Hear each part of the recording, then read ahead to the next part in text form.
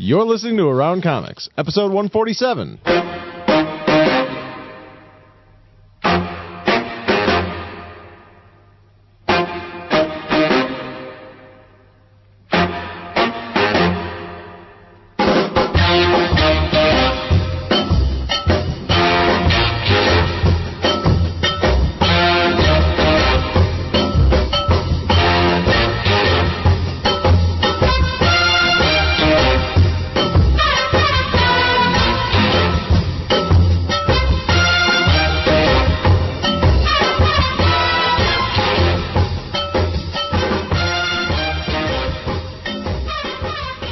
Chicago, this is Around Comics, the Comic Culture Roundtable. I'm Christopher Neesman. I'm Brian Salazar. I'm Tom Caters. And doubling as Scotty Young this year. And you're not. Yeah, I'm going to start stealing from Chevy Chase. Yeah, because that's when you know the show's on its way down. When it just becomes a video show of me doing pratfalls while like hanging Christmas on. That's going to be the Christmas episode, is me falling while decorating the house. So should we give the Scotty update, or should we let him tell the story next week? Well, I don't want. Yeah. What happened to him? Did he really kill Casey? No, but he calls me on Tuesday, I think it was, and I was kind of starting to get concerned because I figured he would call me earlier. Here's the bus driving up. This Sal's going to throw Scotty. I'm like, what the hell, what happened to him and everything? So he calls me up finally on Tuesday, and I'm like, hey, what's going on, man? He's like, hey. I'm like, where are you at? And he's like, I'm calling you from a hotel in Santa Fe, New Mexico. What the fuck? He missed Colorado. Did he not get out that?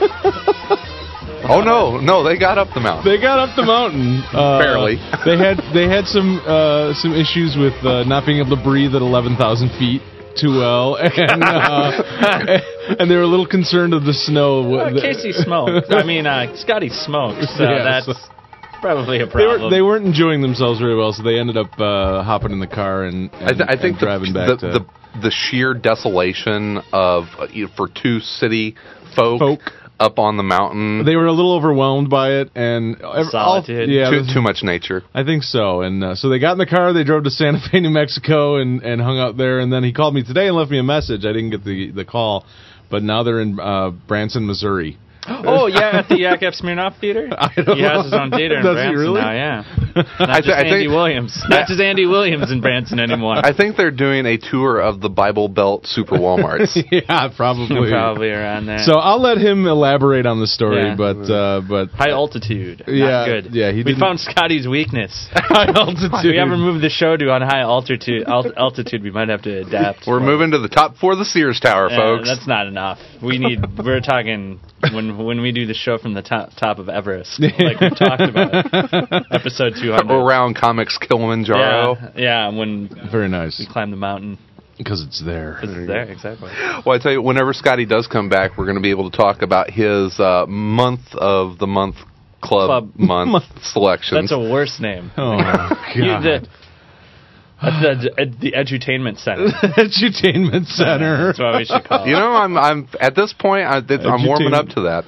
Well, Scotty's edutainment selections for this month, which is one trade, one CD, and one movie. For the trade, he has picked The Witching Hour by Jeff Loeb and Chris Pacello. Yes. And he's picked Open Range as his movie, starring Kevin Costner, Robert Duvall. Duvall's and is it Shelley Duvall? No, not Shelley Duvall. Okay. Annette Bening, I believe. I'm thinking of my pick, which is going to be Popeye. Oh, very nice. And what is Blast Tyrant by Clutch. Blast Tyrant by Clutch is the CD. And a great way to get The Witching Hour, and you still have a little bit of time, is to pick that up at InStockTrades.com. And definitely want to remind you that this episode of Around Comics is sponsored by InStockTrades.com. InStockTrades.com is offering this month's reading selection, The Witching Hour, to Around Comics listeners for an amazing 40% off the cover price. Get your copy today for $11.97. InStockTrades.com offers a huge selection of the collected editions you need. It's your source for trade paperbacks, deluxe hardcovers, essentials, showcases, archives, absolute editions, omnibus editions, and more. All at great discounted prices. And remember, all orders over $50 ship for free. Totally free. So InStockTrades.com. Go check it out. There's no hidden fees. No hidden... No hidden fees. I'm actually putting in an order with them this week. I think I'm finally going to get the Planet Hulk hardcover. Oh. Finally going to catch up on Terror. Planet Hulk. Well, before I read the What If. What If Planet Hulk? Yeah. Don't get me started on that. I didn't read it. I don't... Just What Ifs in general, I'm not a big fan of. I think it's like...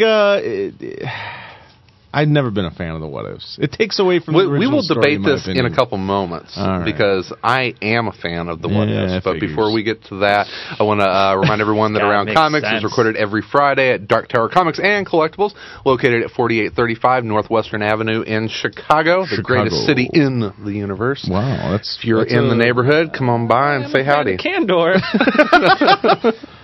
All right, well, we'll get to our What If talk coming up next.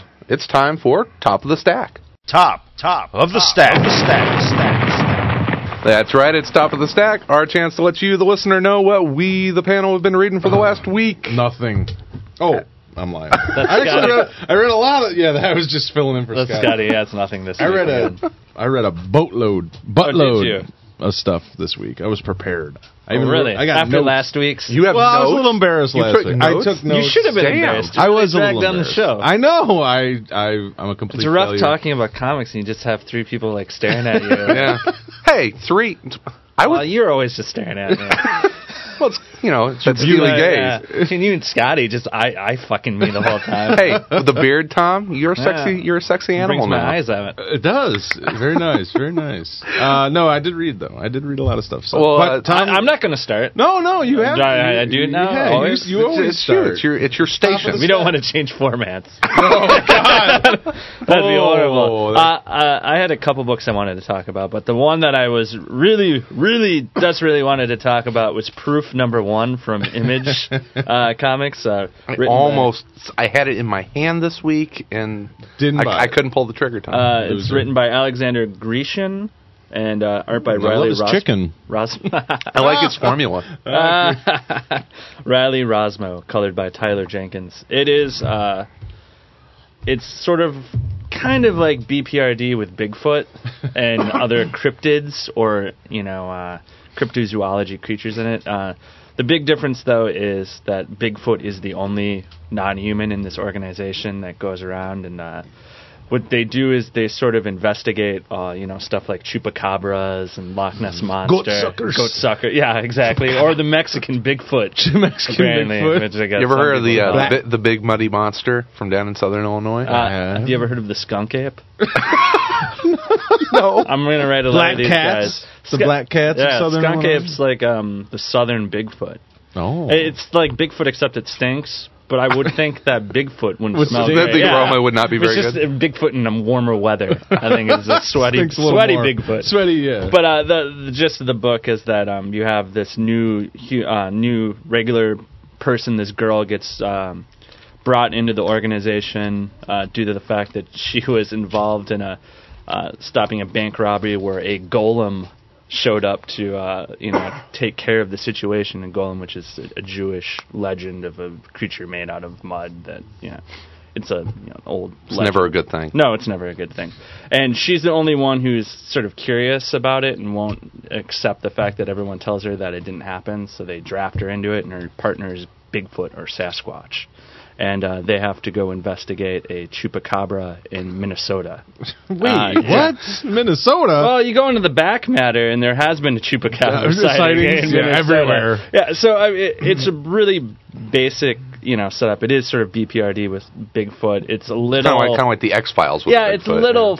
I would say a little funnier than it plays a little bit more towards laughs than probably BPRD does, and there's a little bit of a difference because part of the joke is that Sasquatch, dresses like a person. He's been around for like 200 years and has become very like cultured. So wears really nice clothing and knows about fine wines and all these sort of things like that. And the really great part is it's also great back matter where they talk. The writer Alexander Grecian sort of talks about his own Bigfoot beliefs. Like he he's sort of agnostic about Bigfoot. Like, it'd be cool if it existed, but he's not holding out much hope for it. And his breath. They're going to have, like, columns by Bigfoot hunters in the back of it. He gives a pretty interesting... Very reputable... great scientist. He gives book recommendations in the back, which aren't all ones about how Bigfoot exists. He recommends a book that sort of disproves all the Bigfoot stuff. He recommends one by a Bigfoot believer.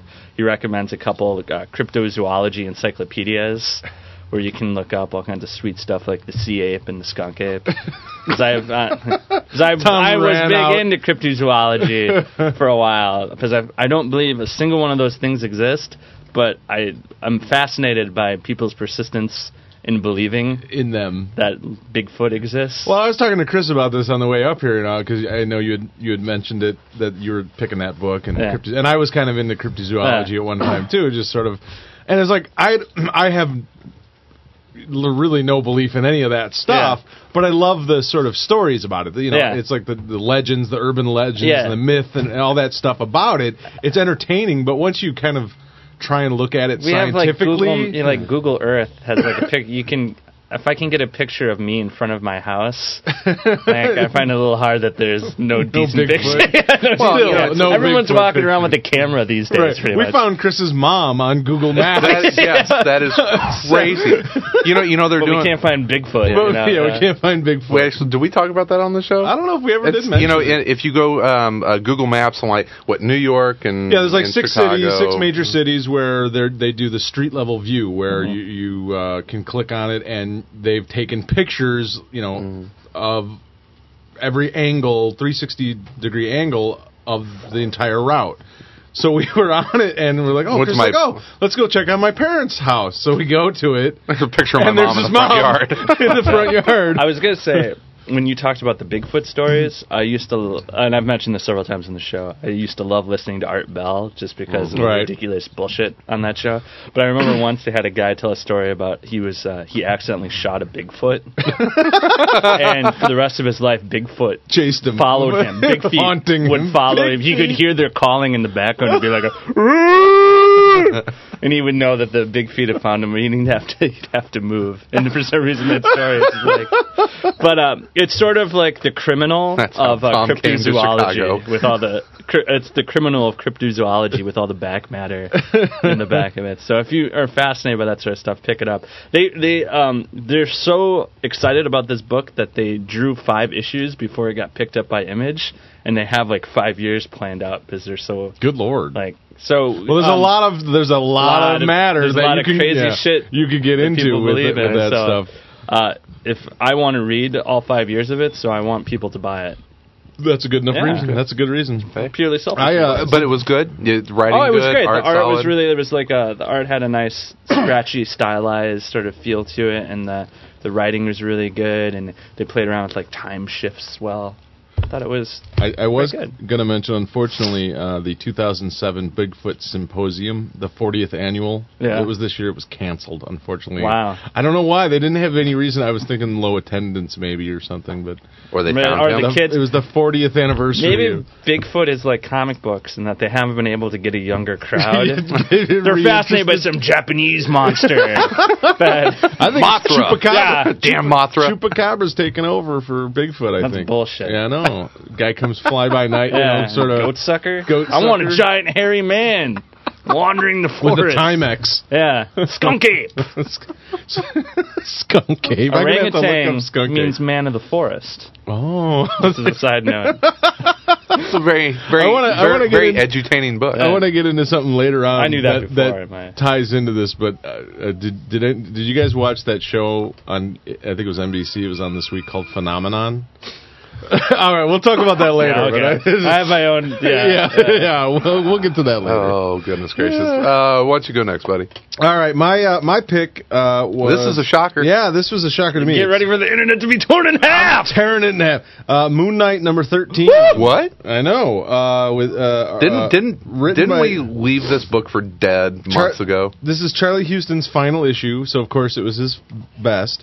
It's written by Charlie Huston with a new penciler, Tom Coker, and colors by Dean White. And it was I don't know how many pages it was. I think it was like 45 pages or something. It's a thicker issue. It was $3.99, and like I said, it's the final issue of Huston's run. Yeah. And this Moon Knight has been hammered, rightfully so, from the beginning. It has not been good.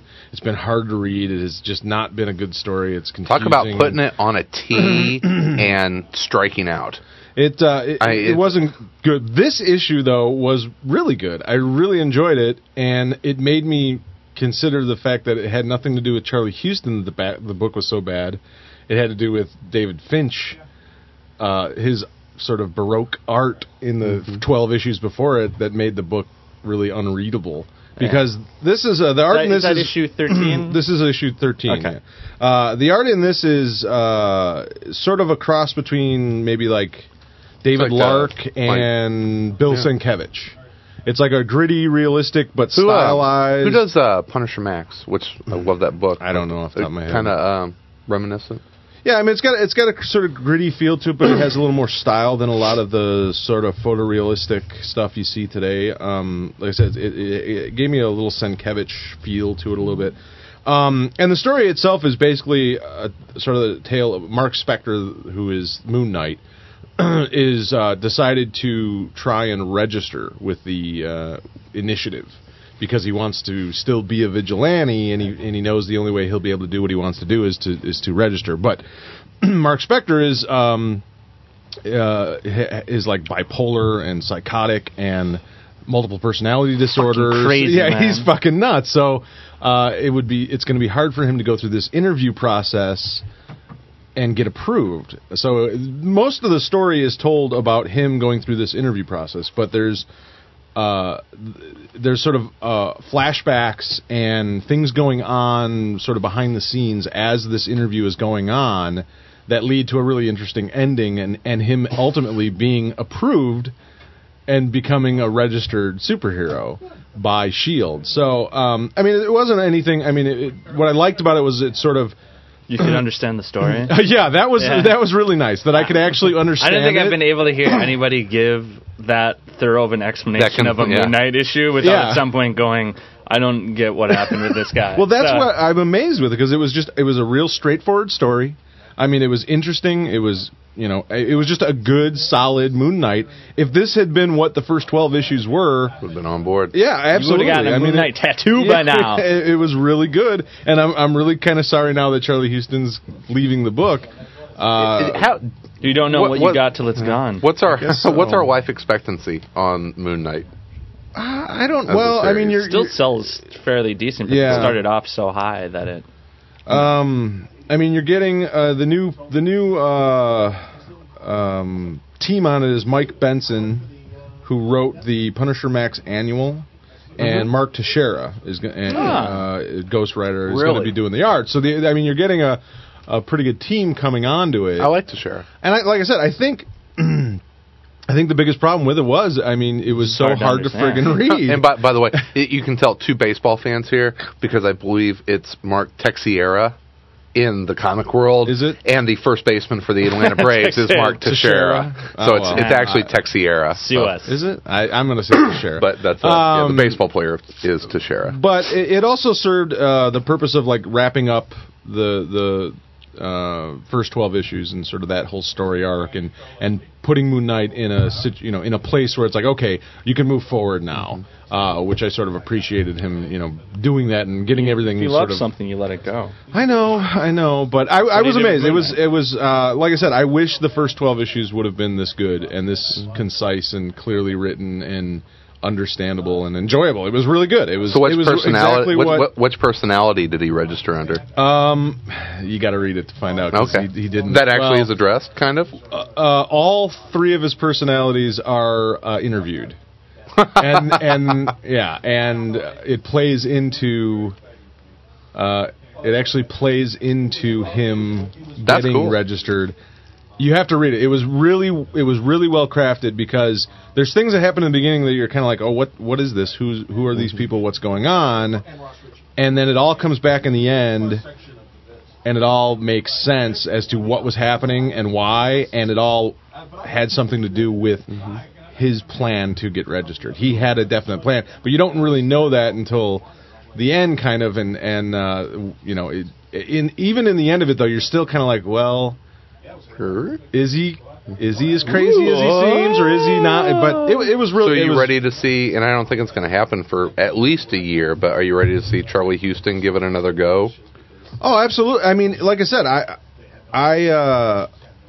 I'm convinced now that it was the artwork in this book and not the writing, which is hard to believe, but I mean, it's the same writer. The story's not that much different, it seems. Why all of a sudden it's like he changes writing styles, and I don't know. The other half of the storytelling. It was completely readable, completely understandable. I was never lost. And it was just a good, solid, sort of gritty story about Mark Spector, and it's unfortunately, it was his last. Well, there it is. He'll be back. He'll be back.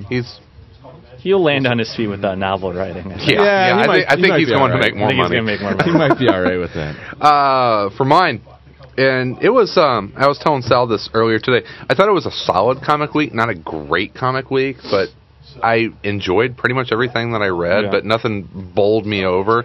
But probably my most enjoyable for this week was Triple X Zombies, and this is Crawl Space #1, and Triple X Zombies is the first story in Crawl Space from Image Comics. It's Rick Remender and Tony Moore were the story creators. Kieran Dwyer does art, and this is a story set in the 70s with zombies and pornography.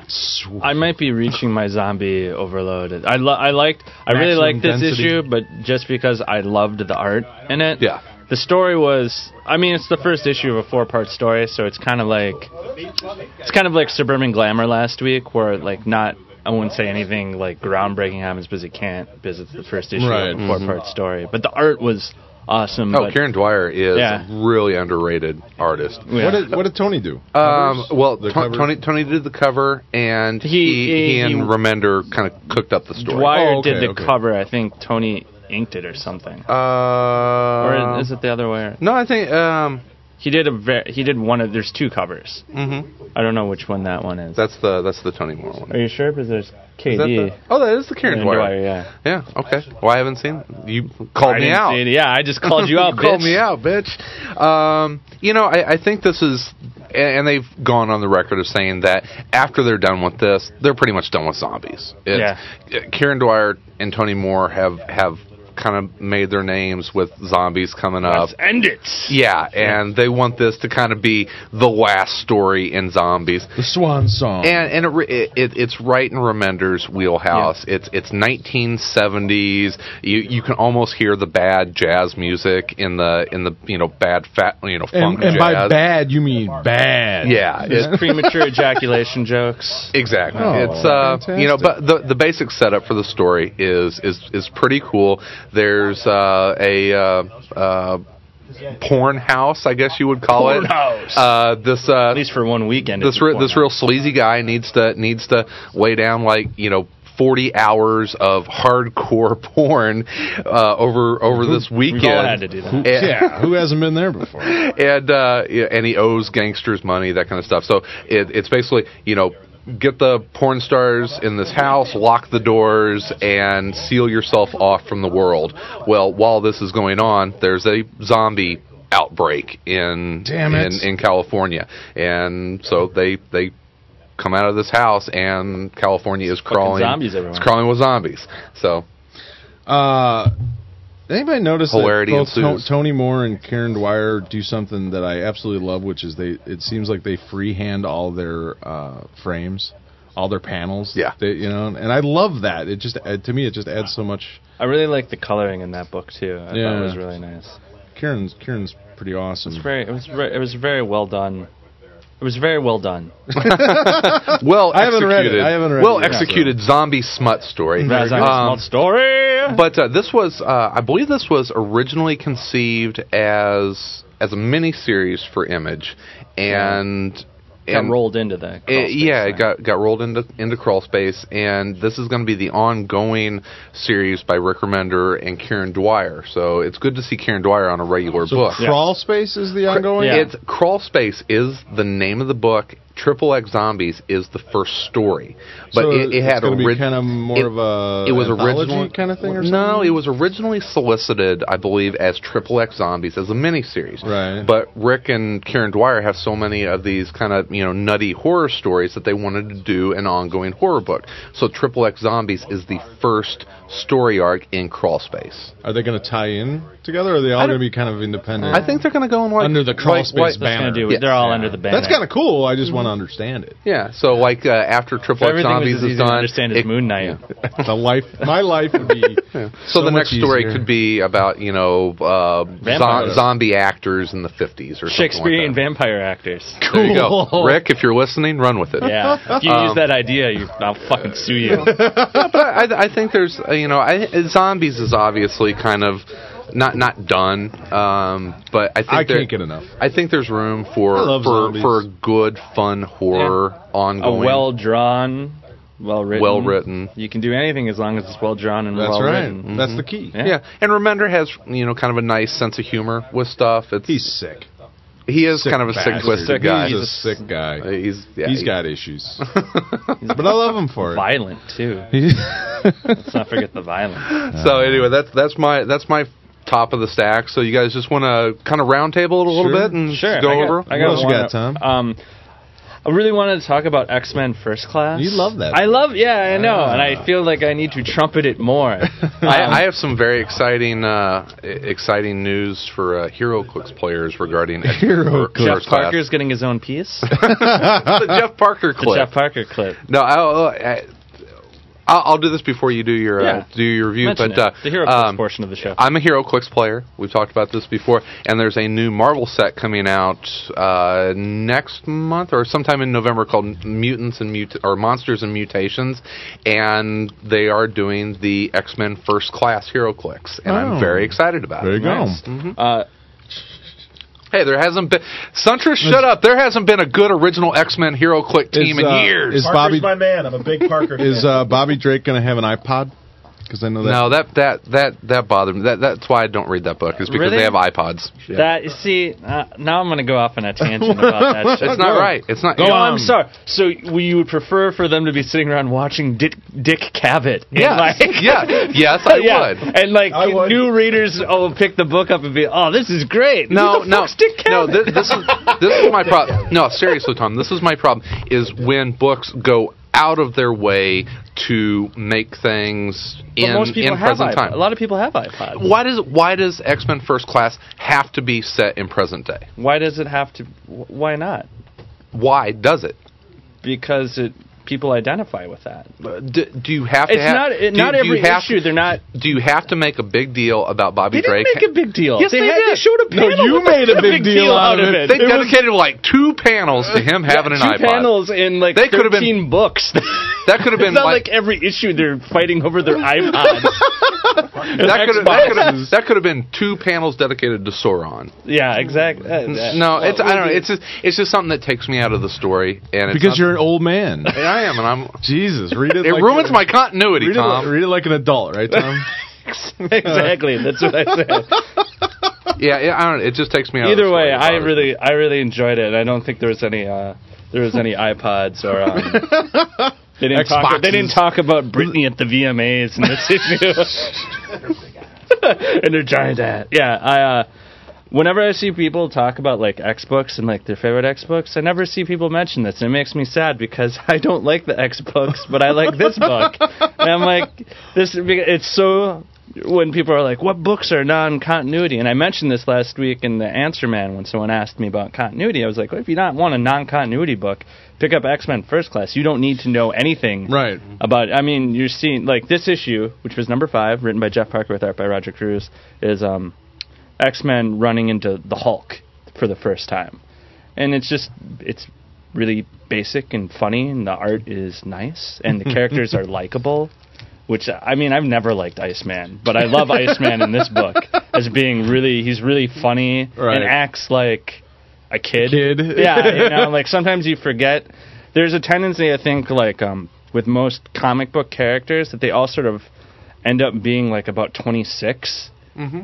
because I think, the age of the writers are sort 26. they are older. It's sort of, and you kind of lose track that certain characters are actually older than other characters because everyone is drawn as muscular as everyone else, and everyone is written to talk the same way as everyone else. It's just as mean. Yeah, so it's nice to read a book where like Cyclops is skinny, and awkward, and he lives up or down to his name, I guess. Yeah, and it's funny, and Jeff Parker throws in nice little jokes everywhere, and I just want people to be aware that it exists. I'm a big fan of Jeff Parker, and I think a lot of his work has been extraordinarily good and extraordinarily underappreciated so far by a lot of readers. I don't know why. Agents of Atlas. Yeah, which I thought was just awesome. I think that's picked up pretty good buzz, which I'm happy about. You hear a lot of people talk. A lot of people talk about it, so I think that's good. Did you ever read the original X-Men before, the giant size? Sure. It sucks. No. Screw you. They were talking about fucking CD or albums in there. And there should have been. I like the Neil Adams stuff. The Roy Thomas Neil Adams stuff was really, really cool. Some of my favorite comics of all time are from that run. The Stan Lee stuff. I'm utterly convinced that the making up of mutants was just because he got tired of figuring out reasons for people to get powers. Yeah. Like, they're just born with them. He just, you got him. Yeah. And the story sort of reflects that same sort of diligence for a couple of years. That's in, maybe we're just getting to the age and maybe take for granted that people know the history of that book, but it was so close to the chopping block for so long. It went for how many issues where they were just doing reprints? It's like a couple of years, 5 years. Yeah. And with a mouthful of sandwich. It was Roy Thomas and Neil Adams that kind of saved that series for like a year before it went into reprints, and then kind of got reinvented with Giant Size. But that last what they were going to give Neil Adams an issue or two on that, and they ended up extending it for over a year. And I love that run. It's kind of funny because you can imagine the X-Men ending with that, because you saw them kind of pull out all the tricks, like killing Professor X, and then, bringing him back. Like again. They were like, we need to do something. You could see in like these 50 odd issues, like, fuck, we need to do something to get people to read it. Something, damn it. Yeah, you can see an entire life of some series played out. I think, I won't go into Superman, but I said today to Chris, they should have just kept him dead. They should have just left Superman dead. Aww. Sorry. It's a lot of lunchboxes to sell, man. But the new Bizarro story was good. But you're telling me like Eric Paul and Jeff Johns couldn't have come up with a better comic to work on than that? Than Superman? Not a better Bizarro one. Well, maybe not a better Bizarro story.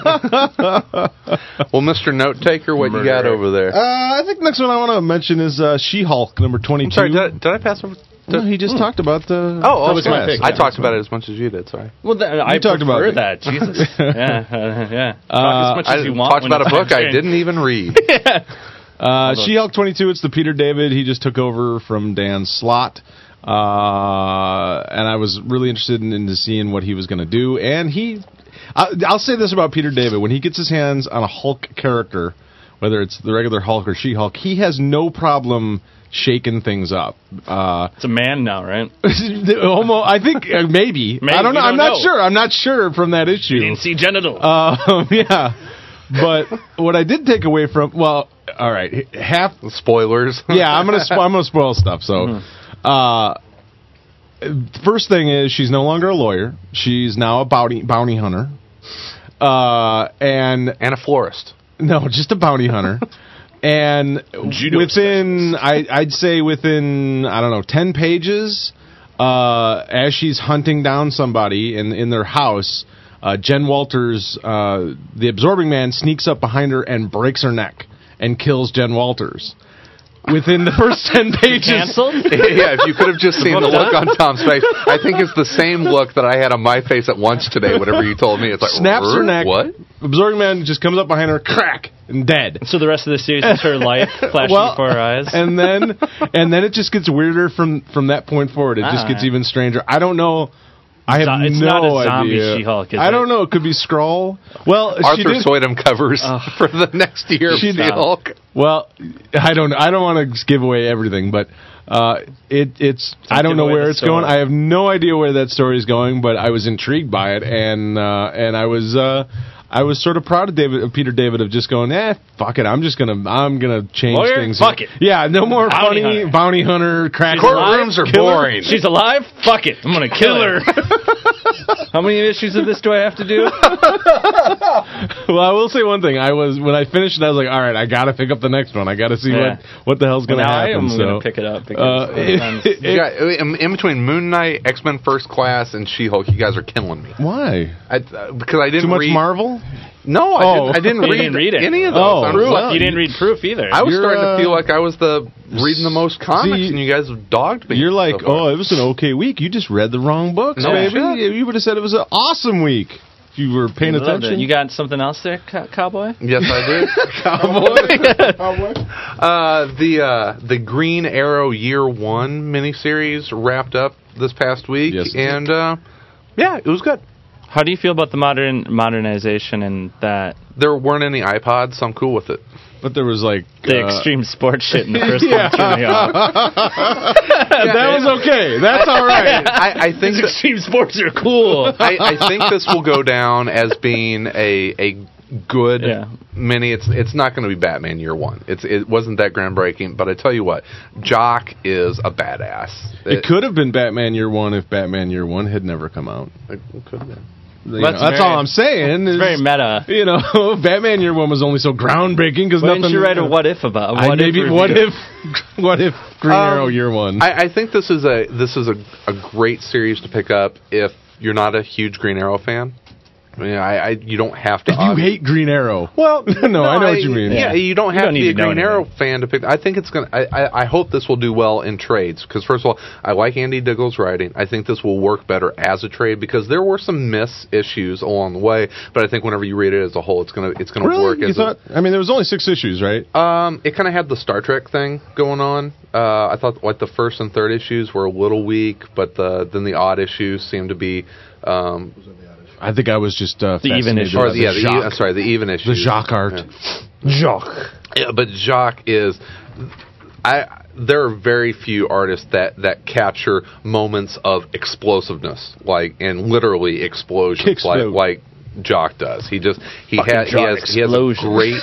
a great knack for capturing that one moment, which is so important in comics. Obviously, great timing in there in some of the scenes. And from a graphic design standpoint, his page layouts are freaking gorgeous. Yeah, he's awesome. I like all the Year 1 stuff. I say keep coming out with them. I mean, even if they're not. I like the idea, like we were talking a little bit before about, trying to introduce these characters that have been around for 40, 50 years. Give people a story that isn't so tied up in all that stuff, and it's like, here's an origin, and it's modern. Yeah, if you're interested, you could pick it up and read it. You often hear people say, I'm sort of interested in Green Arrow, but where do I start? And then then everyone's like, I don't know. You can at least say this, if you like Green Arrow, check it out. Yeah. And it gives you enough background in a revamped way that then if you went and started picking up Green Arrow from 10 years ago, it doesn't change so much. Yeah. You know what I mean? You still get it. Yeah, you still get it. And there's not a whole lot of, changes that you wouldn't understand anything. So I like the whole Year 1. And now it's like a brand. I mean, they've I'm really looking forward to that Teen Titans Year 1 with Carl. Yeah, that looks really good. Andy Wolfram. That 3-page preview I put on. Very nice. Looks awesome. Kerschel's stuff is hot. Hot. He's the new hotness. Even though he's Canadian. Real quick, back to the art. Just one of the things that Jock does that really impresses me as a reader and as a designer. He'll do things like if something is falling, he'll catch it. He'll break the box. So you don't go with the straight 9 grid system. He'll actually put panels will be off kilter. He'll draw them at an angle, and you can follow things falling through the page. He's got great timing. He's got fantastic timing for stuff, and he uses it. He uses it in a way where it really lets him simplify the other part. You know what I mean? It lets him simplify his layout a lot because he uses it so well. I don't think there are many sequential artists that design pages as well as Josh. He's God.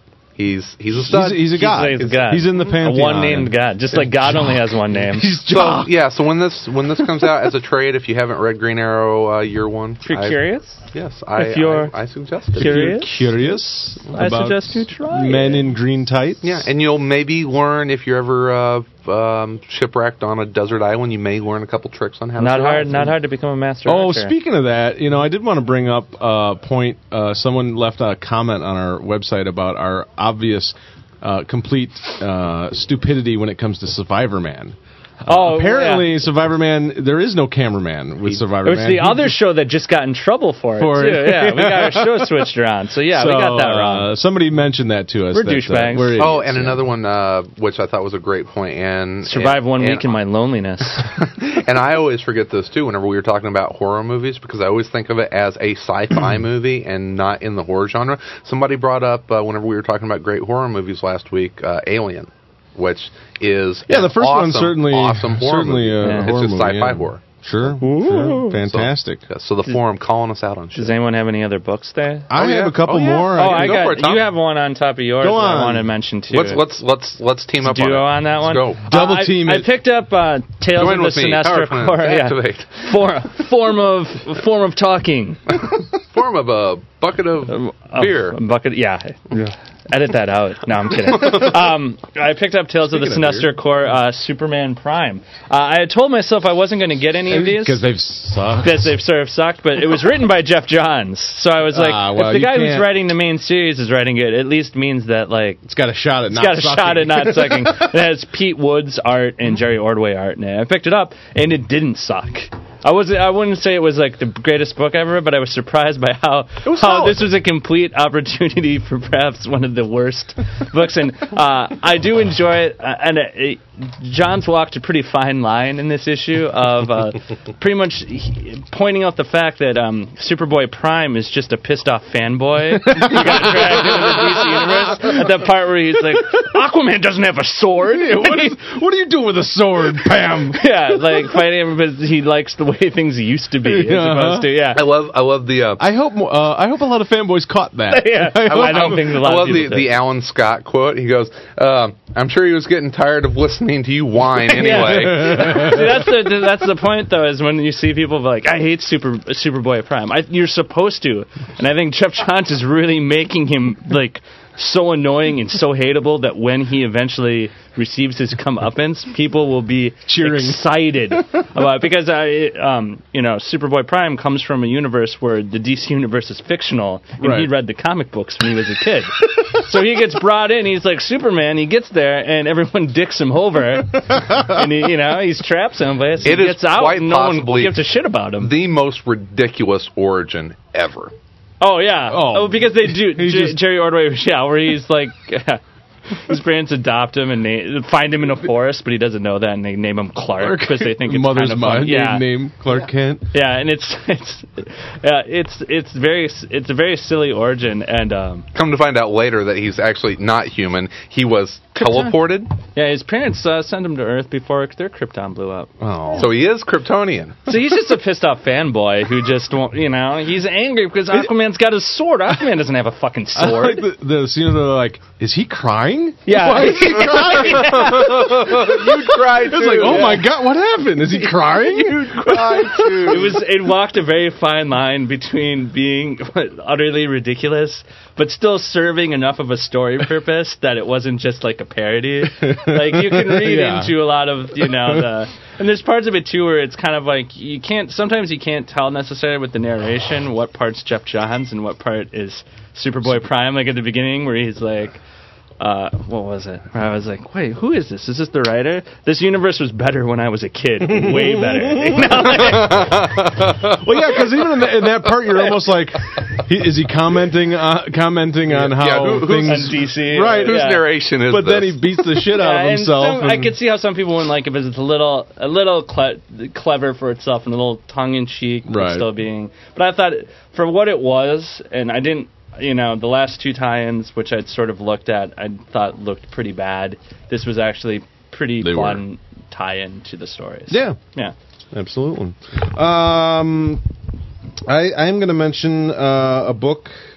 Well, that would be good. A book that is 22 pages long, saddle stapled, and it comes out from a publisher by the name of... with the Sword, issue number 1 by the Luna Brothers. This is their new series. The guys who did Girls and I can't think of their other... Ultra, yeah, that was the other one. And this was the first issue. It's a completely new story and everything from them. And it, with all the stuff that they do, their stories are like some of the least sort of comic book-y stories. I mean, a lot of their stuff has sort of sci-fi, but they all have a certain feel to it where it's, and it's partially because of the art, but it's like gentle. It's like a reality, but then something's off kilter. Just something is not quite right, and you're never sure what could happen. Or they really remind me of like M. Night Shyamalan movies, where everything's real, but then at any point something really weird could happen. Is there some really easy way to spoil the book for everyone? I could. Basically, it's really the first issue is really simple. I just liked how it ended, but it's about a girl who was in a car accident. She's been paralyzed. She can't walk any longer, and she's living at home still. Her older sister's moved away, going to college. Blah blah blah. She's living with her mom and her dad, and that's just sort of the beginning. That seems normal. Yeah, it was pretty normal. What's the twist? One day, all of a sudden, out of the blue, while they're all sitting around eating dinner, these two guys show up, and they start demanding, or three characters show up, and they start demanding from the father that he gives them the sword. And he's like, I don't know what you're talking about. I'm just a... Give me the sword. Yeah, he's like, what are you... I've had guys ask me that, too. And they start threatening him and torturing the family and all this stuff. And he's adamant about he doesn't know what they're talking about. And so you don't know really what's going on if they are, mistaking him for somebody else and everything. And then at the end, you find out. But I don't want to spoil it, but his arm was made out of a sword. No. But like I said, it's just I love their stuff because it is always, you're never quite sure what direction it's going to go in. It's always on kind of uneven footing. Yeah, and they always just seem, like I said, they have such a different feel than a lot of comics where part fantasy almost, like mythological tales and they tell really kind of small stories, but they feel way bigger. What are the odds of like a unicorn showing up? Just like in this book, wandering through a scene. I would say in this one, in breaking the fourth wall and looking at you. 14.5 like to 1. Like an I don't know. All of a sudden the unicorn looks at you. Why are you possible, looking at my horse? Why are you reading this story? So I really enjoyed it, though, and their art's really good. Very simplistic sort of style and good coloring, and that was it. So the Sword number 1, I thought it was cool. Well, that's, talking about unpredictability. My next book is one that had heaps of predictability, but I still enjoyed it. Heaps of predictability. And that is Gotham Underground number 1 came out this week. I really wanted to like that. And it's Frank Thierry and Jim Calafiore.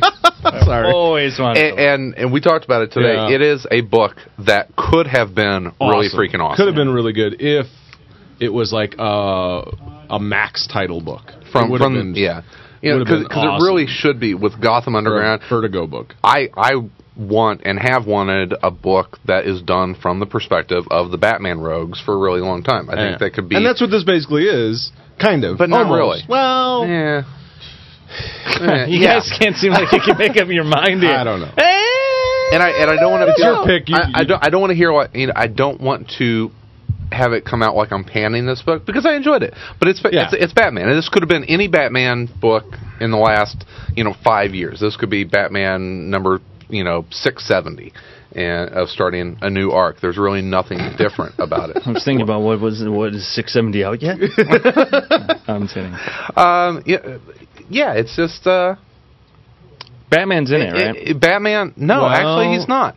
Matches Malone is Matches in it. Malone. But you have, the other basic bat cast. You've got Alfred, you've got Nightwing, Commissioner Gordon, and then you've got a bunch of the Bat Rogues. If you're reading Checkmate right now or reading Suicide Squad, this ties into all that, yeah. So what? It, in fact, could be 6-7. Oh, okay. It has not come out yet. Wow, you're like scary. Well, that was there were two things about it. I enjoyed it. It was okay, but there were two things about it that I kept thinking about. One was, wow, it could have been so much better. Yep. And two, it was like, well, why did they have to start up a whole new book for this? Because it's the number one issue, and it'll sell like 70,000 copies. It could have been any arc in any Batman title. And it was fine, but it could have been really... I thought it seemed like the original concept of it was, looking at the sort of street-level crime scene of Gotham City, which is a cool concept. It just doesn't work when it's like, golly gee whiz, Batman, Do you think it's partly because... I mean, it would be a great idea to have a book about the Batman Rogues that really... You wouldn't need Batman in it necessarily to be good, but because Batman could be in it, who would publish one that is really hard? Cool. Yeah, you could put Batman in and guarantee X number of sales, or you. Oh could, no, I understand the reason. Yeah, I'm just saying, on a personal level, it's like I wish that's they why could, I don't think it's ever really it won't. It's too tempting. Warner Brothers is never going to allow Batman to be in it's like DiDio's. But even if he's on record as saying that Batman will never be in a Vertigo book, right? Yeah. And well, that's what I mean. That's the shame of it, is that this book, if it was done, like I said, like a Punisher Max style or a Vertigo style, where it was basically rated R, and it dealt with the criminal underground of Gotham City, could be really cool. Penguin can drop some F-bombs. Well, yeah, just a couple here and there. Yeah. F you. Fuck you, Batman. No, I think just the overall feel of it. I mean, because it's Batman on the book, it's always got to have a certain... I don't want to say squeaky clean, but it has to have a certain level of... It's got to be bat. It's got to be a bat. Yeah, you know what I mean? It's like there's only so far they're going to push anything. And now, if you are reading Suicide Squad right now, which has been good, you may be interested in this, because this is tying into some stuff that's going on with Suicide Squad. The Salvation Run miniseries that'll be Countdown. Coming out, it's tying in with Countdown. Yeah, because there are... I haven't been reading... When is Salvation Run coming out? December. Okay, because there are villains that are disappearing, apparently. They've been rounding up the villains. Okay. Right. And sending them someplace else. This far away. Another dimension. Way the hell away. It's going to be good. This ties into that. So if you're in Salvation Run or Suicide Squad, that kind of stuff, could be a good tie-in. I'm going to give it a couple issues. It's 1 of 9. Yeah, like I said, it wasn't bad. But it could have been so much better. I just kept going, damn, it could have been really good. It could have been really, really good. No, not at all. Two things. Well, it reminded me of Gotham Knights. What Gotham Knights became under A.J. Lieberman, because that really became the Batman villain book. But also... Your R-rated Gotham, wasn't Gotham Central kind of the R-rated Gotham? Didn't go far enough. But it was a cop story. We brought what I wanted. You had the Joker as a sniper. Yeah. It's like that's as cold as I agree. It's not Vertigo. I still just don't think they pushed it far enough. No, I understand. Dr. Freeze was like freezing cops and then crashing them into that was cool. That pushed it to the upper end of the PG-13. It didn't have colorful language, John. No, it could. I'd rather see Gotham Central as like The Shield, as opposed to NYPD Blue, or The Wire, CSI, The Wire. Well, The Wire is pretty hard. The Wire is what we want to see, and I think Gotham Central kind of went to The Shield, where we really Shield's, there's no question the Shield's an R rated. Oh, yeah. There's no question. The only thing that's different from the Shield is throwing an F-bomb and nudity, and that's it. I thought their subjects are pretty hardcore. Gotham Central dealt with some pretty hardcore stuff. Well, I thought so, too. But I understand what you're saying. And I think Vertigo, it's not going to happen. No, it would just be... And you know that. Well, I mean... It'd be nice. Fan fiction. There's always fan fiction. Sure. A lot of comic fans, because I've always wanted to sing about it in Filking. I've always wanted a book just about the Flash Rogues, where you don't necessarily I would love to see a book about the Batman Rogues that didn't necessarily have to have Batman involved in it, but that's... Well, I think that this book is kind of like that. Yeah. Batman, he's on the cover, big and bold. Yeah, the Batman families, and it's in there. But it's not like this isn't necessarily going to be a Batman villains book. interact with each other, but because they're not the selling points, who's gonna justify we're putting out this Flash Rogues book. But they could do it. Put out a Flash Rogues book. Flash Rogues. Jeff Johns, are you listening? Did you like when they were doing that? I think Jeff Johns listens. Tried to do that. Jeff Johns has to listen to our show because the last 6 months of DC books have been written everything that he wanted. So I don't know. I really wish there was a Booster Gold book where Wally and Barry show up. Bam! It's like magic. Please, here it is. Please. All right, that'll take care of some of our general comic talk of what we've been reading for the last week. But we got some comic book happenings in the world.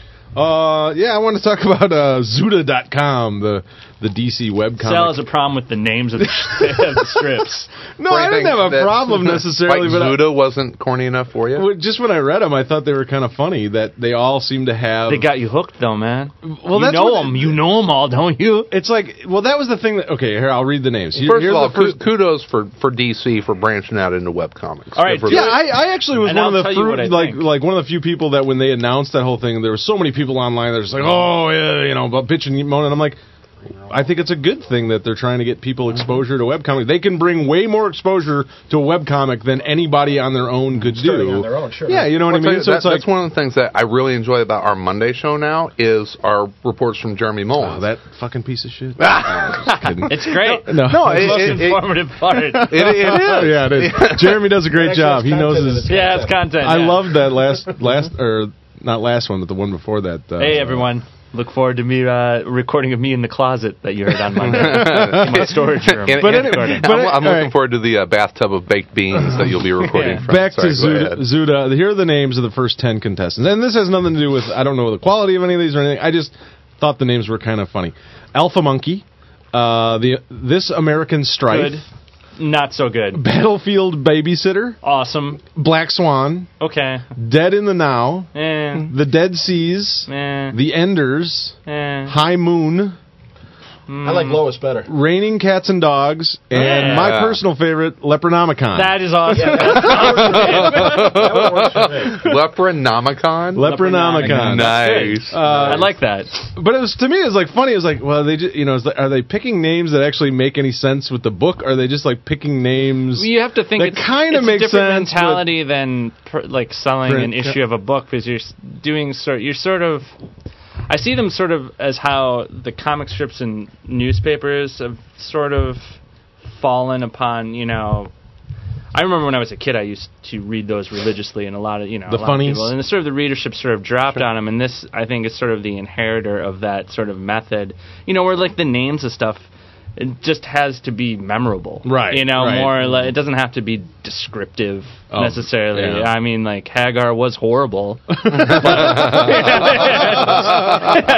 Lockhorns did it. The Lockhorns got up, and Marmaduke was named Marmaduke. But I think it's kind of different from like a monthly series, because I know some people put their webcomics out like once a week, sometimes twice a week. You have a faster turnaround. You need to, and there's so many people out to there. remember. I know you don't have a problem with it. The other thing that they did announce that they had one instant winner, because I guess the whole thing with Zuda is it's almost like it's a contest. It's like a talent search. You have these 10. Yeah, it's a talent search, and they're going to give 1-year contracts to however many whoever win.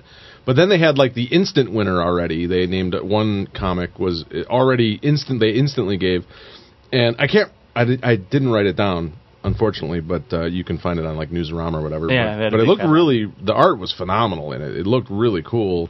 The instant winner, so I'll be interested to see what that's all about. But was it a humor strip or was it an adventure No, it looked strip? more like a fantasy adventure kind of thing. It was really cool. Look, I mean, like I said, there wasn't much to read on it or anything, but just the couple of panels that I saw of it, it was very pretty looking stuff. I think the cool thing about web comics especially is, I think, where you hear a lot of people sort of complain maybe that the availability of a lot of different genres in your monthly books that you pick up at your comic book store isn't necessarily as wide as some people would like. Yeah. Web comics is sort of Wild West of, of like anything you can find. So, I mean, I know a lot, me personally, like your books that come out, once a month. There's a lot of superheroes, and then there's a mix of everything else. Webcomics, there's everything. Right. You can find anything you want. Yeah. Did you guys read Steve Conley's Astounding Space Thrills back in, the early 2000s when that was... No. That was a great adventure strip. And, and it went on he had several stories, and they were as long as any adventure strip and stuff. And there's really great stuff out there for, as you say, every genre. It's John Suntress. I think we're at a point where... At one point, webcomics were not all of them, but I think a lot of them were viewed as a gateway for people to get into comic books, to doing comic books. Sure. That's why they're making webcomics, was to get their stuff out there. Sure. Where now I think there are a lot of webcomics that are out there for webcomics' sake. It's like a lot of people that do webcomics, that's what they want to do. Well, yeah, right. And I think they're able to then merchandise their characters in ways that anybody selling ad space. And selling ad space, sure. Mm-hmm. No, it's interesting that panel that I ran on Newsarama. Kazu Kabuishi talked about webcomic guys that he knows that literally are making a decent living just from not only their webcomic but the merchandising they do because of it and everything. Sure. So that's pretty cool. Yeah. And selling, commission, selling prints and stuff like that of their strips. And good for DC for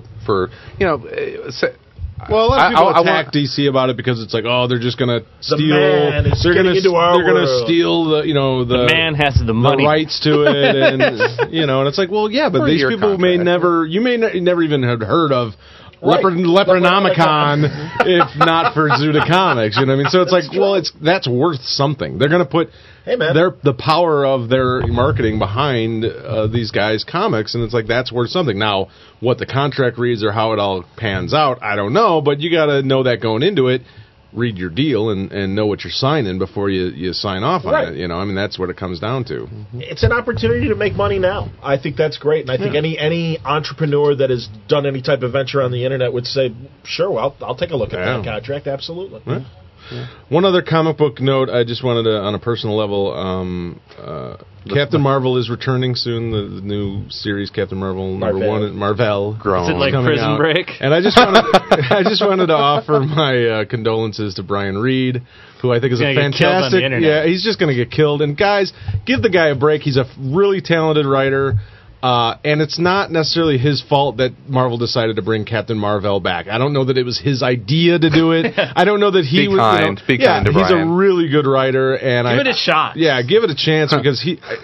Miss Marvel. Read Miss Marvel. Miss Marvel is a fantastic comic book. I think so. And he's a really good writer. So I just know he's going to get... People are going to hammer him just without probably even reading the damn thing. First issue is important. Look at Booster Gold. And Booster Gold could have fallen on its face with issue 1, and it didn't. Yeah, but this is kind of a sacred cow, and there are people still pissed about it. Yeah. Oh, I understand. Brian Reed's going to be calling up Will Pfeiffer and say, Will, tell me about Amazon's attack. but Resources had a column today about urban legends revolving around Crisis on Infinite Earths. And they basically brought up the whole Marv Wolfman backdoor of Barry Allen being able to still be around, even though he died in the Crisis. And as an aside, the guy says, which essentially is what Marvel has done with Captain Marvel. Yeah, it's the same trick. It really is. Pull, yeah. And actually, I think I'm willing to walk down the road with them with this concept because that's fine. I mean, it is time travel. You can do something. I think that's like the this. trick they're going to use to bring Captain America back, because they've already announced that series where Cap and the Invaders come back from the past. They're going to make him the new man out of time all over again, which I think is a great idea. Yeah. But that could happen, and that might be interesting. Maybe. I don't know. I mean, that's just well, but that's what happened. Doesn't that technically cancel out everything that happened in the past if he is coming back from the past to be in the future? You can write time travel any way you want, really. Yeah. I mean, that's hit him on a cosmic treadmill, man. But I just wanted to throw out a little something for Brian Reed because I really like his stuff, and I just know that he's. I mean, it's just like I think it's going to be 50-50. I really do. I think Captain Marvel fans will give it a shot, and I think some of them will like it, and some of them will hate it. Yeah, we'll see. And now it's going to come out and be horrible. Brian Reed will stab me in the back for trying to. Well, I mean, it's tough because you're talking about a character that was more popular after he was dead than he was when he was alive. Oh, I don't know. During the Starlin run, man, and you go back to those years. He was dying though. Well, there's a reason why you kill characters. I mean, I think he had reached his a point of uselessness by the time they did that, but there was an earlier time when you put him right up there with Adam Warlock and all the other cosmic books. I think Captain Marvel was a great book. Was he more popular than Warlock? Yes. Yeah. Absolutely. Okay. Oh, yeah. Oh, absolutely. Yeah, they struggled. Yeah. Well, no, but they struggled more with, I think, getting a consistent Adam Warlock book than they did with Captain Marvel. Yeah, because if you haven't read Starlin's Warlock, it is an awesome run. That's a messed up. That's a messed up story. I mean, that's a great concept for a book. Oh, I mean, the way he talked about time travel. I mean, that was really interesting how he for that time in comics. That is an important work that Starlin did on Warlock. I mean, that is a great run. It was comics. The next step in Marvel's evolution in terms of the cosmic stuff that started with Kirby. These were the children of Kirby that really got their first crack. If I may, Phil Hester was on Word Balloon, and it'll be out by the time this is aired. Oh, really? If I may. Ding. Yeah, exactly. Ding. Sorry. But no, Starlin came up. That will be Phil, $200. Well, we'll send you an invoice. I know. All right. Yeah, exactly. God. Well, anyway. You guys are talking about Starlin? Well, yeah. I was talking about Hester writing because he's writing all these books now and stuff. And also I mentioned obviously that Andy Parks does the same.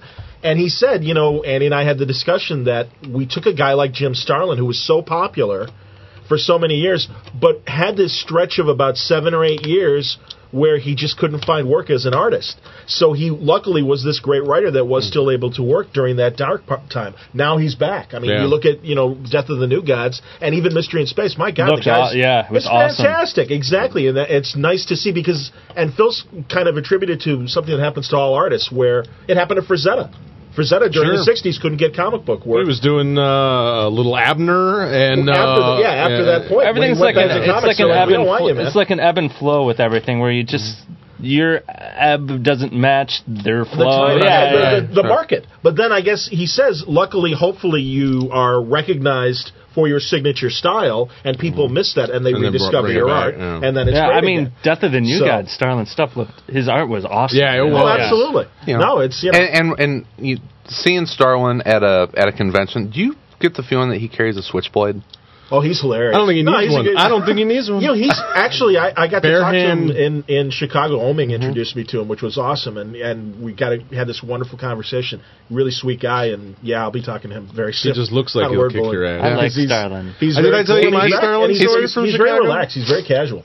Oh, yeah, the guy you thought was Starlin who wasn't. We'll save that for confessions. All right. Was it Jim? No. He thought it was Jim? We'll get to that someday. I'll tell that story. My embarrassment. Yeah. All right. Well, that's all the comic book really news I want to mention a movie I watched this week. Okay. I finally watched the original Get Carter with Michael Caine. Ah, yes. And it was quite good. I enjoyed it. You know what I liked about it the most was... everything. It was just there's a tendency in crime movies to sort of make everyone in crime look really awesome and glorifying. For them to be doing awesome stuff all the time, and that movie doesn't do that at all. Where they're sitting and watching still photographs of porn, and one of the guys just runs an arcade and he bangs kind of an ugly chick at one point. It's just whoa, this is a crime movie where it's the ugly people are actually ugly people. The ugly people are ugly. Yeah, it's like George Sweeney. Clooney. I mean, it's another. It's in that vein of the Sweeney, and that's Sweeney, fantastic '70s British cop we're all going to bring it back. British. Well, no, TV. But honestly, I'll name another British crime film that was 10 years after Get Carter, and that's The Long Good Friday, Bob Hoskins' first film of note. And really? I mean, and Helen Mirren is his gun moll. I mean, this is this excellent crime movie it's very much the British Scarface. It really is. It's a great film. The cool thing about not just how the people were unattractive at times, but Newcastle is grim, and they'd show it as being sort of a shithole, and it's all, and it's nothing. It's not cool Gotham City. Yeah, and it's not drug dealing. It's porn. It's turning out young girls to porn. It's not like Figgis. I'm trying to remember the director's name. Mike something. It is Mike something. Nobody does ugly criminals like the British. Well, this is the same director who did Croupier, which was Clive Owen's first, great movie, and the guy continues to make great crime movies. So, it's the other thing that really impressed me was a couple times in the film where you see Michael Caine intimidating someone, and they don't switch perspectives. They just show Michael Caine's back, and they show the person reacting to Michael Caine, and it's sort of more frightening that way because Michael Caine's like a fucking he's a lunatic. You know, like he's not like a good guy, you know, like he's he's there for revenge, and he sort of like tears everything apart, but he's not some like he's not a criminal with a heart of gold, you know. Like he's sort of he's cruel, he fucks over people that help him. Well, I remember I watched I didn't even know there was an original when the Stallone remake came out. And I watched that and whatever. And then I found out... Was it Stallone or Travolta? Yeah, it was Stallone. It was Stallone. And then I went and Get Carter. I rented the original. Get Shorty. And I was like, oh my God, this is a lot different. This is a different kind of criminal. More hardcore. Well, yeah, absolutely. And Caine is... he's just not a nice guy in any fashion. One of my favorite Michael Caine movies, and it's a dark comedy called A Shock to the System. Really interesting. I have that because you recommended it to me, and I got it, but I haven't watched it. 1980s corporate ladder kind of guy past his prime, and pretty much through an accident comes to the realization that the best way for him to improve his life is to kill people in his way. I think that would work. Remember talking about that. It's a really good dark comedy. There's a great Michael Caine comic book movie. Remember The Hand? He's a cartoonist who is doing this Conan kind of comic strip. There's even a comic book convention, or rather not a comic book convention, but he is speaking to like a college audience about his work. Isn't that the one? Is that the film that Daredevil? Which Daredevil? The Daredevil artist. Frank Miller? No. Before that.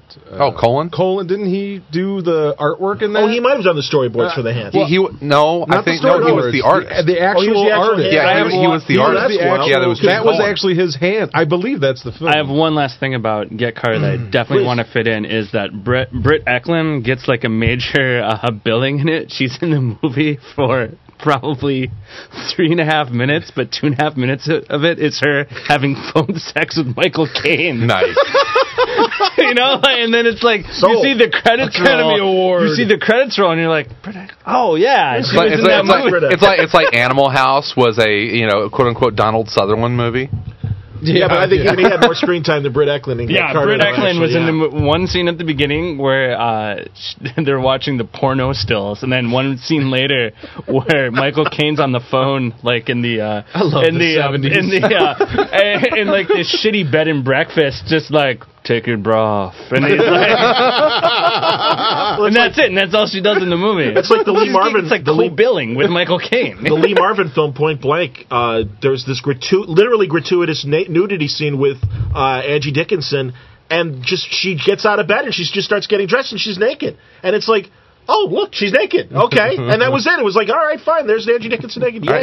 Here's your check. Back in 1967 when she was still, really hot. Yeah, here's your check. Thanks. So that was kind of cool. But The Hand is a great film, and it... is Michael Caine naked in it? No, but Roger Rabbit, the guy who... he's got a sweet ass. Hoskins? No, the guy who played the voice of Roger Rabbit. I was going to say, Killer Carvelli from Walking Back Kotter. It's all the Roger Rabbit. His last name is Fleischer, and I forget what his first name is. All comes back to Bob Hoskins. It does. He takes over the comic strip, and he's writing this Conan kind of character thinking. And he's like, he doesn't think. What's wrong with you? Krongo doesn't think. All he does is he does what he does.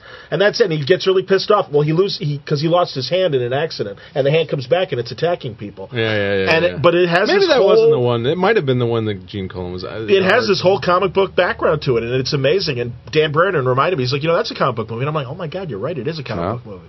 So, another great Michael Caine. The Monkey's Paw. I did pass over one bit of comic book news this week. Michael Caine. No, Jerry Robinson. He's writing a man who with Britt Eklund. Michael Caine. Named creative consultant at DC, which I found interesting that DC sort of brought Jerry Robinson out of the archives. Jerry Robinson, creator of the Joker. Robin, also. Mm-hmm. Yeah. Alfred. Yeah. I just thought it was interesting that it just seemed like an odd story. I mean, nothing against Jerry Robinson, obviously, but he's an Oh, he's 85 years old. 85-year-old guy that they. I went to work for Bob Kane in '39, and we were talking like maybe it's a way for them to sort of pay him tribute. Yeah, now, but I bet we'll see some essays in the front of some Batman books. I know Bob Greenberg is working on a new Batman encyclopedia. And so maybe there is a reason to have Jerry Robinson on I'm just pretty interested to see what they are. I mean, I think either way, it's like it's cool to me. It's like whatever they're doing, whether it's just they're trying to give him a little tribute or they're actually wanting to use his knowledge and wisdom. Either way, that's pretty cool of DC to take a guy like that. And, absolutely. I think that's awesome. I mean, have you heard him speak yet? He's. I don't know if you guys saw him speak in New York. If you had the opportunity, I've heard he's still just sharp as a tack. I mean, it's like Eisner. I mean, everything's fine. Yeah, I mean, that's the thing. So he actually, I bet, has a lot to contribute. That's awesome. Is a brilliant man and is the guy responsible. If you'll remember, an architect of the DCU. Well, but one of them, and I'd say was responsible for one of the guys responsible for getting Siegel and Schuster their money back in the day as well. Oh. So I mean, and he's had a wonderful career. But it's nice that they acknowledge him for in this capacity. I bet that's really. Like I said, I mean, either way, whatever it is, I mean, even if it's just a sort of tribute kind of thing, either way, I mean, I think it's great that they're doing it. Get him on the payroll. I mean, there are a lot of guys like that as fans we maybe have never even heard of or don't know their history or what they've done for the industry and how they paved the way, and it's like it's cool to think that. The publishers are going to recognize that and either use them in some capacity or at least, give them some sort of due. Yeah. Well, I also think with the Dark Knight film coming out, I remember guys even like Chuck Dixon who made money from the first Batman Begins. They got checks for it. Really? For concepts and stuff. Yeah. Which surprised me. So I bet this is going to allow them to compensate Jerry Robinson for obviously creating the Joker. Wow, so I bet there's another way. Well, I think a lot of your discussion. That's something. I think a lot of that comes down to the fact that I think Paul Levitz is really big into making sure everyone gets their credit for. I'm really glad you mentioned it because he gets so much shit. He really does, and man, you guys undeservedly. The guy, just like Roy Thomas, is a guy who came from fandom and really does care. And when you do get to hear him speak from the heart as he did in Chicago. I think that's what people kind of forget about him is like they look at him almost like he's a suit. Right. Which he is, but I mean, it's like, but he was. He's one. He's a fan. Yeah, you know what I mean. It's like I think people don't realize that or forget that or something. And like I said, when he's talked in Chicago at the Batman panel, I mean, you really saw what sort of his passion and dedicated to making really, his best stories that he can. Or that generous movie he made when, someone brought up, hey, I'm blind, I really enjoyed Infinite Crisis, are you going to do, or rather, I enjoyed Identity Crisis, are you going to, novelization, the rest of the story? Or actually, read Infinite Crisis, were they going to do 52? And they didn't have an answer because that really comes from Warner's book department. But Levitz is like, I had a friend who we would read into a reel-to-reel tape and give those tapes to a friend who became blind and was a comic book fan. And he said, if other people would like to do that, he goes, I really have no problem with it, which is pretty cool for the publisher at DC to say, our copyright material, go ahead and read it for the blind. It's cool. I mean, that's really nice. That's John, when are we going to get transcripts of your show, though? Dick. I knew that was coming. He's been sitting on that. He's like, hey, got a little snowball for you.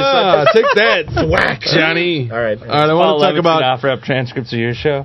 Anyway, I don't know what you're talking about. I'm sorry. Mr. Suntress has no more comments for tonight. Sorry, Louis Ossie. I want to talk about something that was truly awful this week. We're going to end on a high note. Phenomenon. This is the new... Phenomenon was not phenomenal. No, this is bad. This is the new show. It's a new show on, I think it's NBC, and it's basically the comic, or the American Idol for illusionists and mentalists. And it was Tricks hosted... or something whores do for money. Joe from Is Kreskin in it? If Kreskin's not in it, it's Uri Geller and Chris Angel, the Mind Freak. Oh, God, I'd like to beat that guy with a baseball. My 13-year-old nephew loves that guy. He does awesome illusions, but he just annoys me. But so basically the concept is they have Uri Geller and Chris Angel. It's Uri. No, it's Uri. It's Uri. And they're like the judges for these 10 or however many illusionists. Oh, I thought it was against the two of them. No. They're just judges.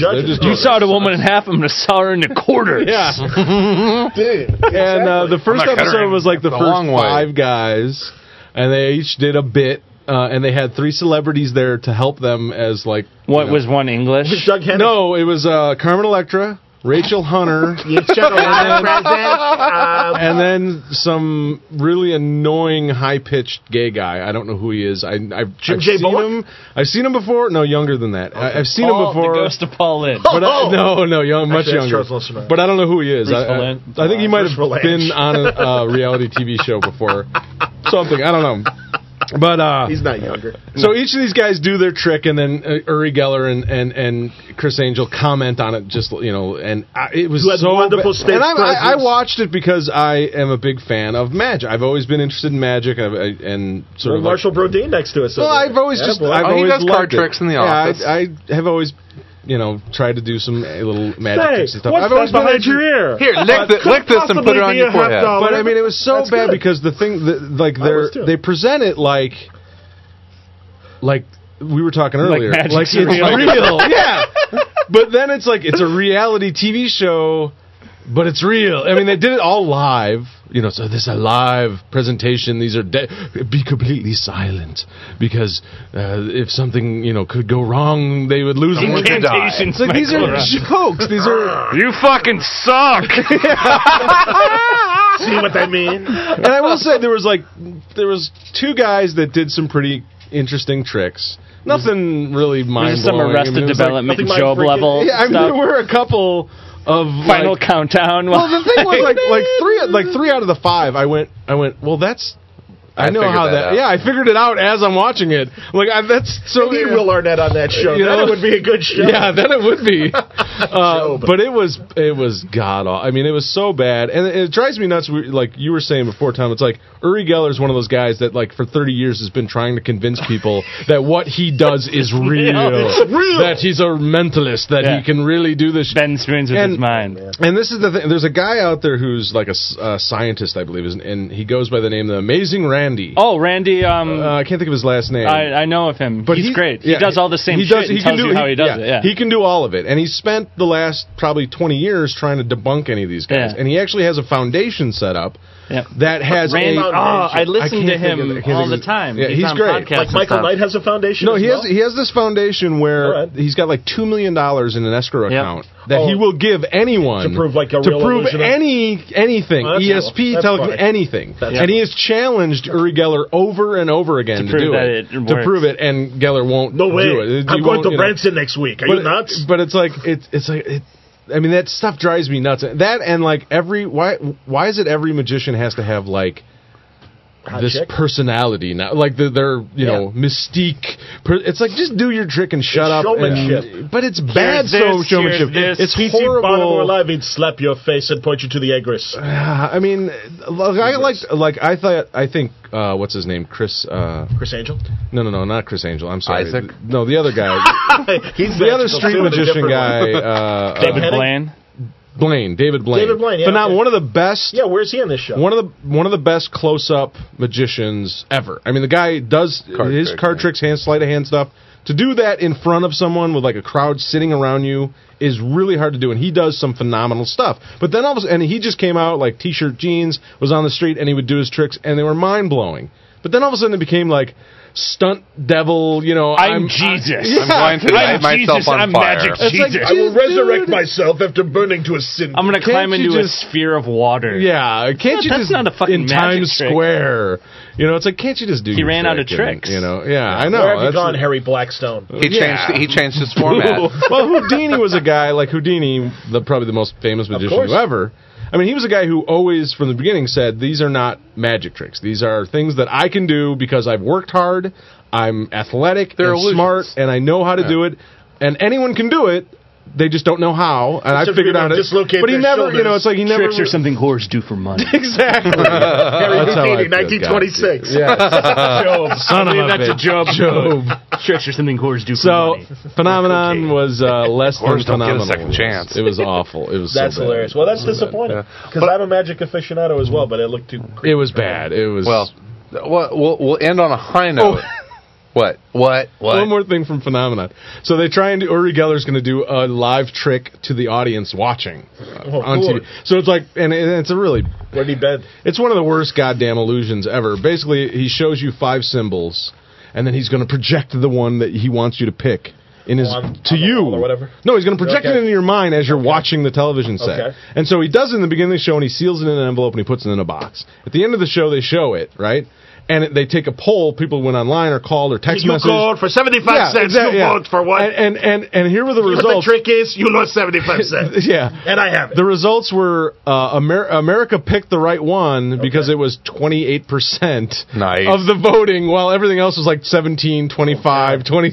But they got the right one. Yeah, so 67 people called, and one guy tipped it over to the right way. Exactly. Jesus Christ. So there you go. Well, on a high note, after 3 weeks, Pushing Daisies, still good. Pushing Daisies. I'm amazed. I know. Oh, I know. Fuck you! I'm not watching that show. It's a good show. I'm so sick of hearing about it. It's a good show. News, they have. I've heard they've signed them up for 9 more at least. The back 9. We'll have. As Bob Hope would say, it's a back 9. We'll have a complete first season of Pushing Daisies at least. So we'll have something to watch on the Sci-Fi Channel when it doesn't work. But it's just like Now and Again. Now and Again was a brilliant show. You know it didn't make it.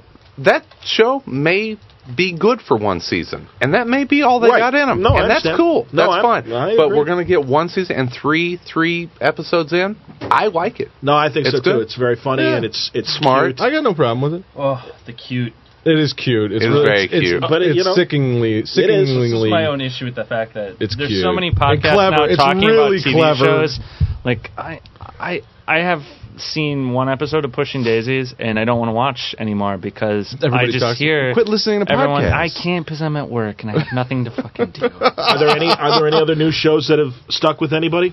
BSG. Doesn't that suck? It's not going to be back until fucking April. I'm on the first season. I don't care, man. I'm finally okay. watching Battlestar Galactica. I refuse to watch it. I had no interest in it. Honestly, I understand. I felt that way about Babylon 5, and I got to tell you, I realized in how wrong I was. Chris Krasinski's brilliant. Chris just keeps telling me how good Battlestar Galactica was. It's a great show. They don't give Peabody's the shitty shows, man. And I didn't watch. I didn't. Well, Simple Life did not win a Peabody. It wasn't even a matter of the fact. It wasn't even the fact that it was a good or a bad show. It was a sci-fi show, and I just really had no interest in another sci-fi show. I'd watched a lot of sci-fi when I was a kid, read a lot of sci-fi. I just had no real interest. So how far into it are you? I'm only like 6 episodes into it, but I'm hooked. You know, I'm done. I was kind of like the miniseries. I was like, all right, it was okay. Had some but issues, that first episode, 33 minutes or whatever the hell it was called, great. Immediately sucks you in. And it's like that's just, if you don't like that episode, you're not going to like the show. If you do, you're not going to be disappointed. No, I'm 6 into it, and I'm hooked on it now. You're going to love fantastic. I'm going to love Doctor Who now. Although I finally started watching the new Doctor Who. Really?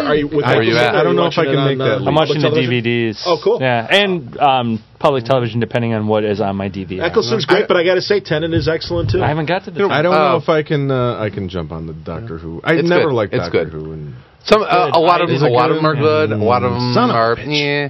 Oh yeah, I mean they can't escape its past. So yeah, if you didn't like Doctor Who, I can see reasons not to like this again. I think it's an excellent show. I do have some issues with Battlestar Galactica, though. There's some problems with that. We'll get into that. There's some things that are like I just can't buy certain things that happen, and Starbuck annoys the shit out of me.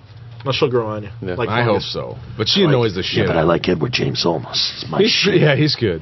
I'll tell you what, Trisha Helford, I'd fuck over 50,000 people for Trisha Helford myself, so I can understand. Honestly, as hot as she is, or whatever his name is. Yeah, Baltar. Yeah, Gaius. As hot as she is, though, she actually shows some real acting chops. She's good. That's the thing that actually amazes me about her is like every scene is just her being sexy, but she's actually a good actor. I mean, she has no problem like showing off and everything. Sure, but she's a good actress. No, there's no question. David about Icke and Ron Moore have said in the commentaries, they're like, she continues to amaze us, and this literally is her first acting job.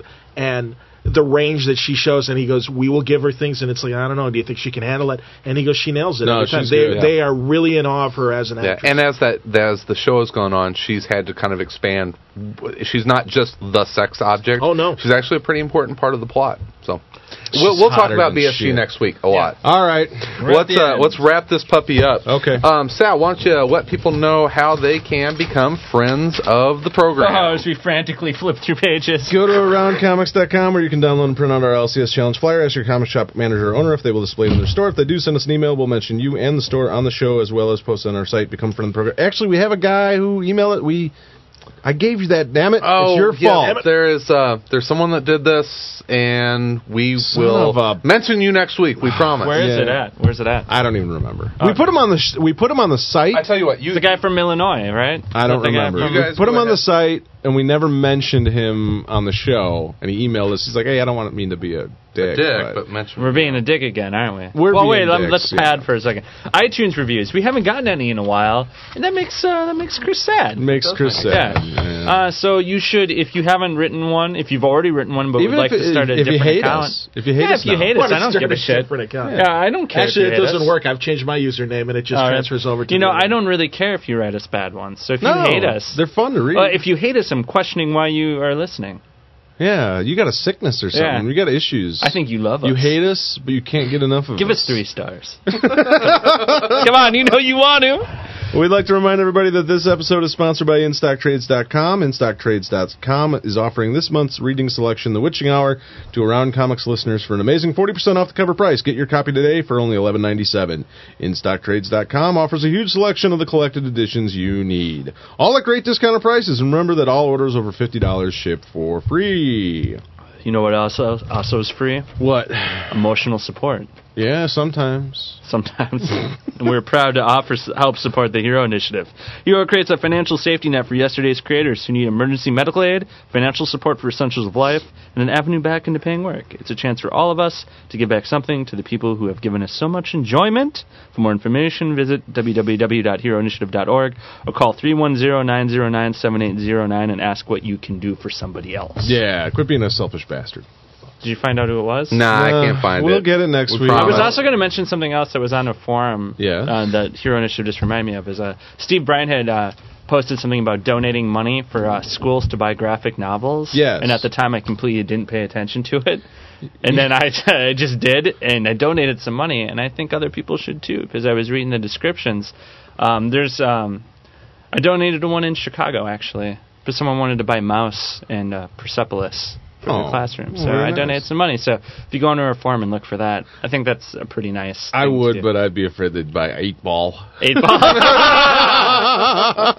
Yeah, well, Mouse is just from one point of view. That's true. Not very sympathetic, that's all. All right, well, for Tom, Sal, Mr. John Suntress, howdy, everybody. I'm Christopher Niesman, and you've been listening to Around Comics? As if you didn't know. You've listened to this whole show. You've gotten to the end and thought, what is wrong with you?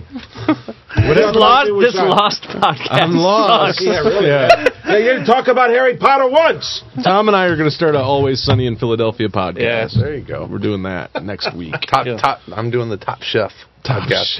Hey, they're here in Chicago. No, that's cool. Marta saw him at the I'll Whole be doing Foods all week. kinds of podcasts. You'll get laid. And I'll be doing Remember Kukla, Fran, and Ollie, a fine nostalgia podcast. All right. Everyone have a fantastic rest of your weekend. We'll be back on Monday with another episode of Around Comics, the Comic Culture Podcast. Just another episode is enough. Okay.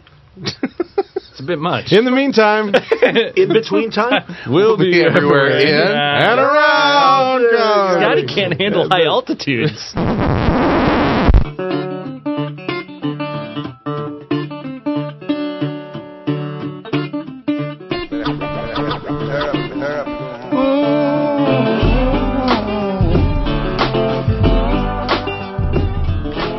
If you would like to suggest a topic, send us your comments, or are interested in becoming a panel member, email us at info@aroundcomics.com or visit the Contact Us section of our website.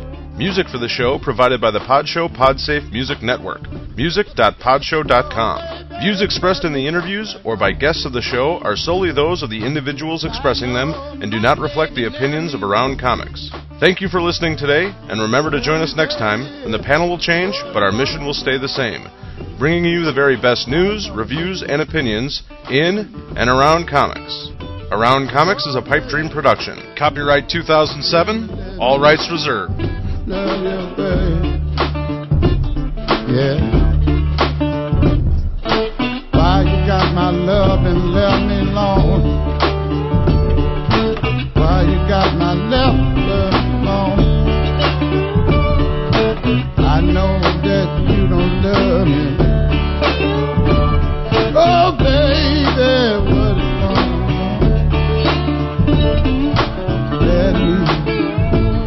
on? Let me, baby, love you one more time.